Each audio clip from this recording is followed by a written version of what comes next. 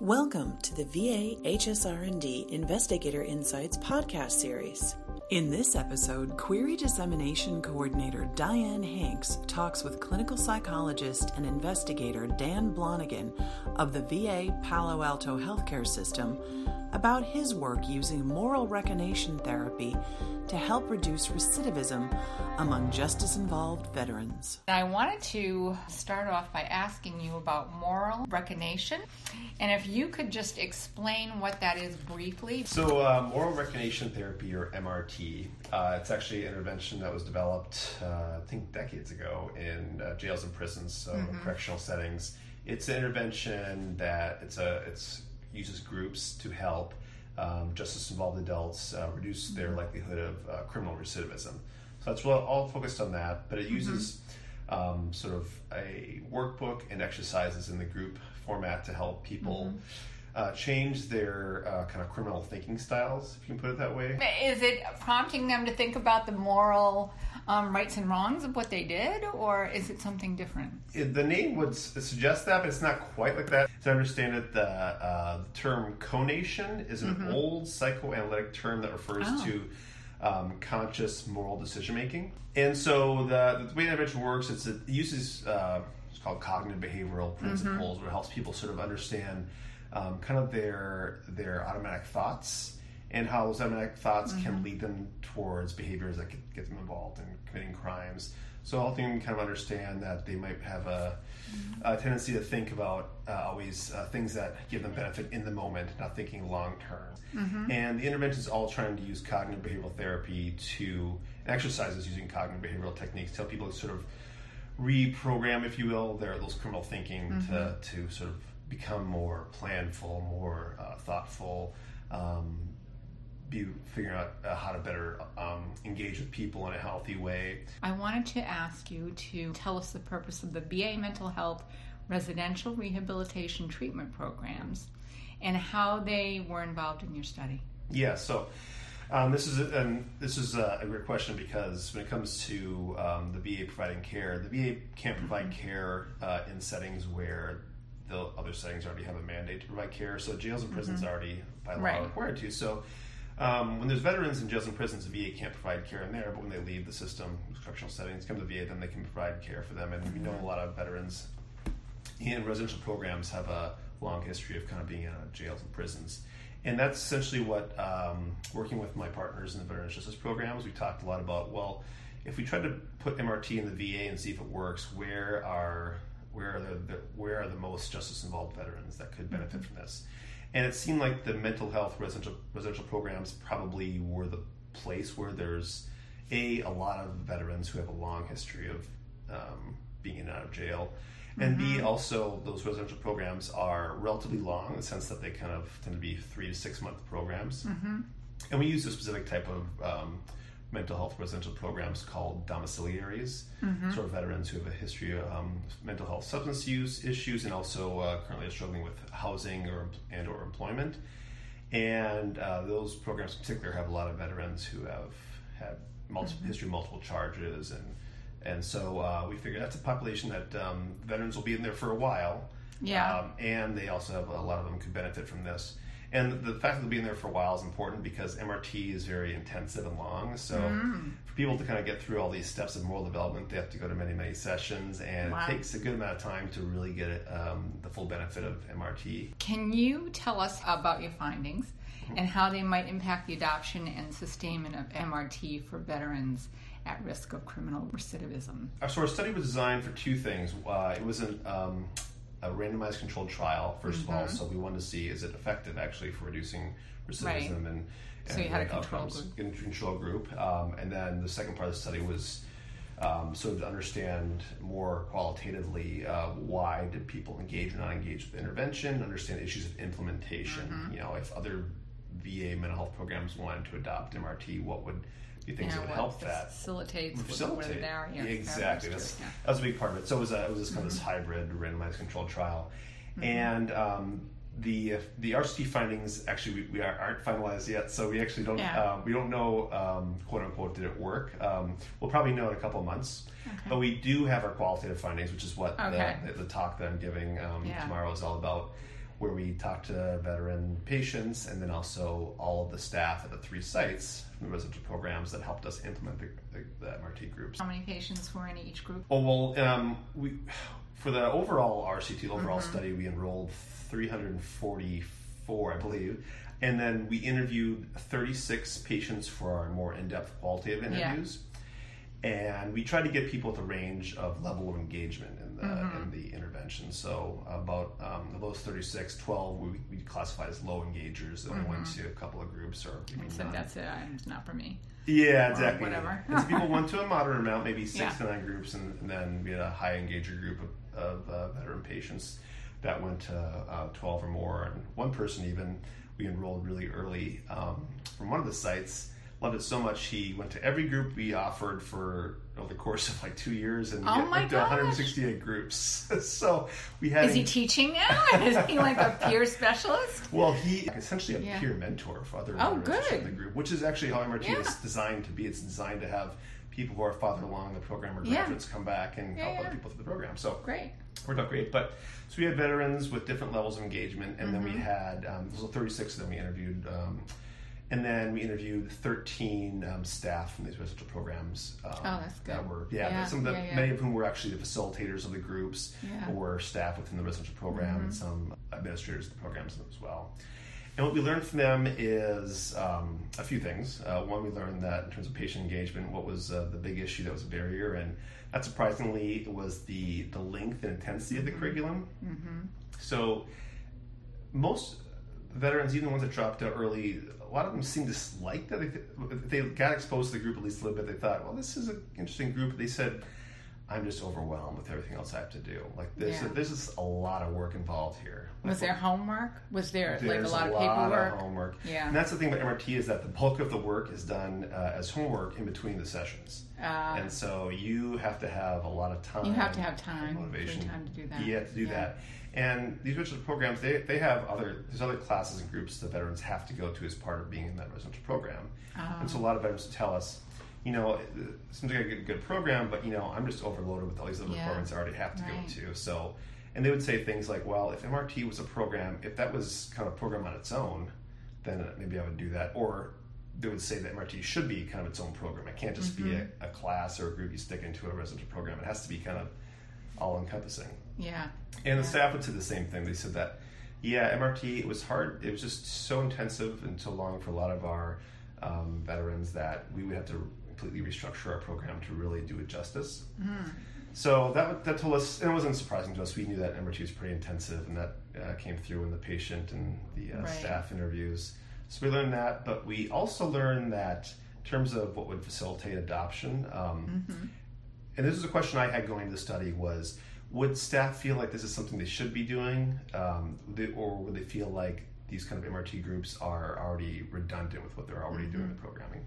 And surprisingly, or maybe not surprisingly, but an interesting thing was that the patients and staff, a lot of them felt that the groups were actually filled a nice niche. Oh. They felt that it actually complemented what the programs were already doing in terms of visual care, but it had this kind of incremental benefit. It was a unique thing that wasn't the same as other groups are already doing. It was filling a gap for a lot of the veterans that were justice involved and had been in and out of prison. They felt like there's nothing like this that we already have in our program. So this is a unique thing that we would like to do. And many of the programs, the 3 sites at least that we had in our studies, that after the study ended, they said we plan to try to have these groups as a regular part of our program going forward if we can figure out how to fit it in. Yeah. So there's a lot of interest there. So I think that was something that was encouraging to us in the sense that people didn't think or thought that there was a place for this in other programs. And part of that too was people thought in terms of if you want to adopt it VA-wide or if I have other registered programs adopt it, it's good to make sure you're clear to them that there's benefits to the patients beyond just recidivism reduction. Yeah. Like I mentioned earlier, they said that, to us initially wasn't, staff would say it wasn't as clear kind of what MRT could how it could benefit our patients, but it benefits them in a lot of different ways. That's not just reducing the risk of crime. And the patients would say the same thing. And they said that it's important to kind of message that to the patients early on when they first start the groups of why they might want to take part in the groups. And staff also said that it's important for us to make sure that we communicate that, or that any sites taking up MRT could communicate that to other staff in the residential programs to get buy-in from them. Right. Because they said that, initially they didn't have a lot of buy-in. The ones who ran the groups for us were bought in, but they said there wasn't a lot of buy-in from other staff in their programs. Yeah. But then over time, when other staff would start to better understand that, this it's not just a group for reducing crime. This group can help our veterans better be less impulsive and have better relationships, and help them be able to get organized enough to find housing and find a job. Then they would buy in more. So that was an encouraging finding. And then another thing I'll mention in terms of our findings was, I mentioned, I guess, earlier the issue of not just having external motivation, but also, or external incentives, but also having internal incentives and doing some kind of motivational interviewing type thing to help veterans be able to reflect on why they might want to do this, and get more engaged. And then I guess a final thing, or kind of a bigger finding, was that there was programs with a lot of services, but a lot of the providers we interviewed felt that if another site took this up in terms of adoption sustainment, that it's good to have, or it'd be important to have a very, those programs to establish a broad network of people across their mental health services, their VA, as well as within non-VA correctional services.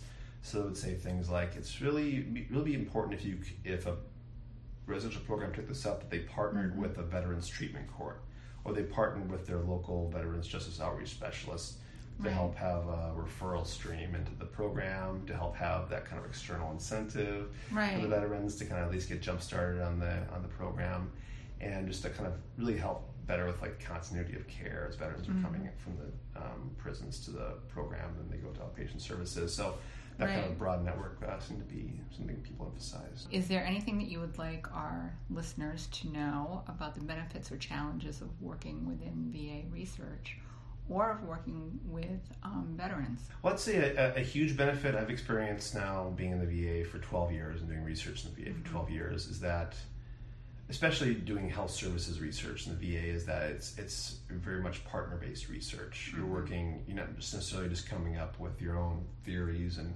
own research questions and doing them kind of in a silo. You're working more often than not closely with a partner. Do you have an operations partner? Yeah, so the Veterans Justice Programs are our operation partner. In fact, they're the ones who, they had worked with, I didn't mention this earlier, but MRT had been around, I guess, for decades, but the Veterans Justice Programs and the VA had partnered with developers of MRT, Correctional Counseling Incorporated, about 10 years ago to create a veteran version of their workbook. Try to use more veteran language and examples, even use kind of more recovery-oriented language that's common in VA.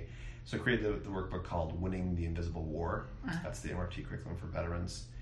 And so they were a big proponent of MRT. They thought, well, a lot of our specialists are getting trained in this or running groups, and they seem to be interested in this. We want to see if it works for our veterans. So I had already had a working relationship with the National Training Director of the Veterans Justice Programs, Joel Rosenthal, and we talked a lot about his interest in MRT and testing was effective for veterans. So he was a big supporter of this research, helped me kind of craft my thinking around it. And I guess long and short of it is that in the VA, doing health services research, it's really nice to work that closely with an operations partner who has a priority that if you craft the research study well, can really make an impact on that partner's initiatives and maybe make a more direct impact in veteran care, or at least more quickly. Right. And I found that very satisfying, and my experiences working with those partners and justice programs, as well as other VA partners, other services, have been very rewarding. It's been a great part of it. The challenge has always been, I guess, the timing of, or I guess you'd say the pace of research relative to the pace usually. Relative to the pace of clinical care and operations, where things move quickly. They have needs, questions they have that need to get answered relatively quickly, and the research takes a lot of time. It takes time to get funding. It takes time to do the research well. So this we're close to having our RCT findings to find out if it was effective, and that answer will have come 5 years after our partners first asked it.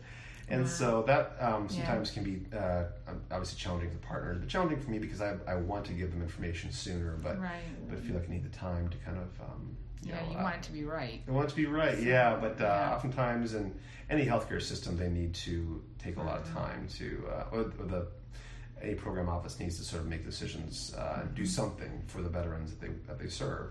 And so the Veteran Justice Programs, they actually, it was a couple of years ago now, or just 2 or 3 years ago, they had some funds they wanted to put towards training or doing a larger dissemination and national training rollout, if you will, of MRT. And they had funds to have a lot of this outreach specialists on their teams at different facilities go get trained in MRT, and they encourage other mental health and addiction providers at different facilities to get trained in MRT. Oh. And essentially it was a rollout of MRT, and this was 2 or 3 years ago, and I remember talking to my partners being like, I think that's great. I don't have any data for you to say it's effective or not, so I hope it is. Although we do have data outside the VA that suggests it's promising, and so it's not like it's we're starting from scratch. Yeah. But that's kind of the thing where, as a researcher, I have to be comfortable with the fact that my partners are going to move forward with things before I can give them the hard data. And working with the veterans, they're wanting to work and knowing that it's part of research. It's been great. I can't say I've experienced any particular challenges. My experience has been when I have a research study, whether it's this one with MRT or another research study, and I say, especially if I frame it as that, my research, and I try to be honest about this, and I think I'm being honest, that I'm doing research study X because I think it's going to help other veterans with this issue. And that message seems to resonate with most of them. They're like, they seem to be like, okay, I want to help my fellow veterans. I think more than any other population I've worked with, that when you talk about your research having an impact on their fellow veterans, that they're really eager to help out. They can. So I think it's because they have that family mentality. They're my brothers, they're my sisters, so I want to help. Yeah, absolutely. Yeah, they think of the fellow service members as family. Yeah, and I think that they want to give back if they can. The views and opinions expressed in the preceding podcast are concerned with the scope of recently concluded or ongoing VA HSR&D funded research and do not necessarily reflect current or to-be implemented VA policy. To learn more about this research, visit the VA HSR&D website at www.hsrd.research.va.gov. Welcome to the VA HSR&D Investigator Insights podcast series. Welcome to the VA HSR&D Investigator Insights podcast series. Welcome to the VA HSR&D Investigator Insights podcast series.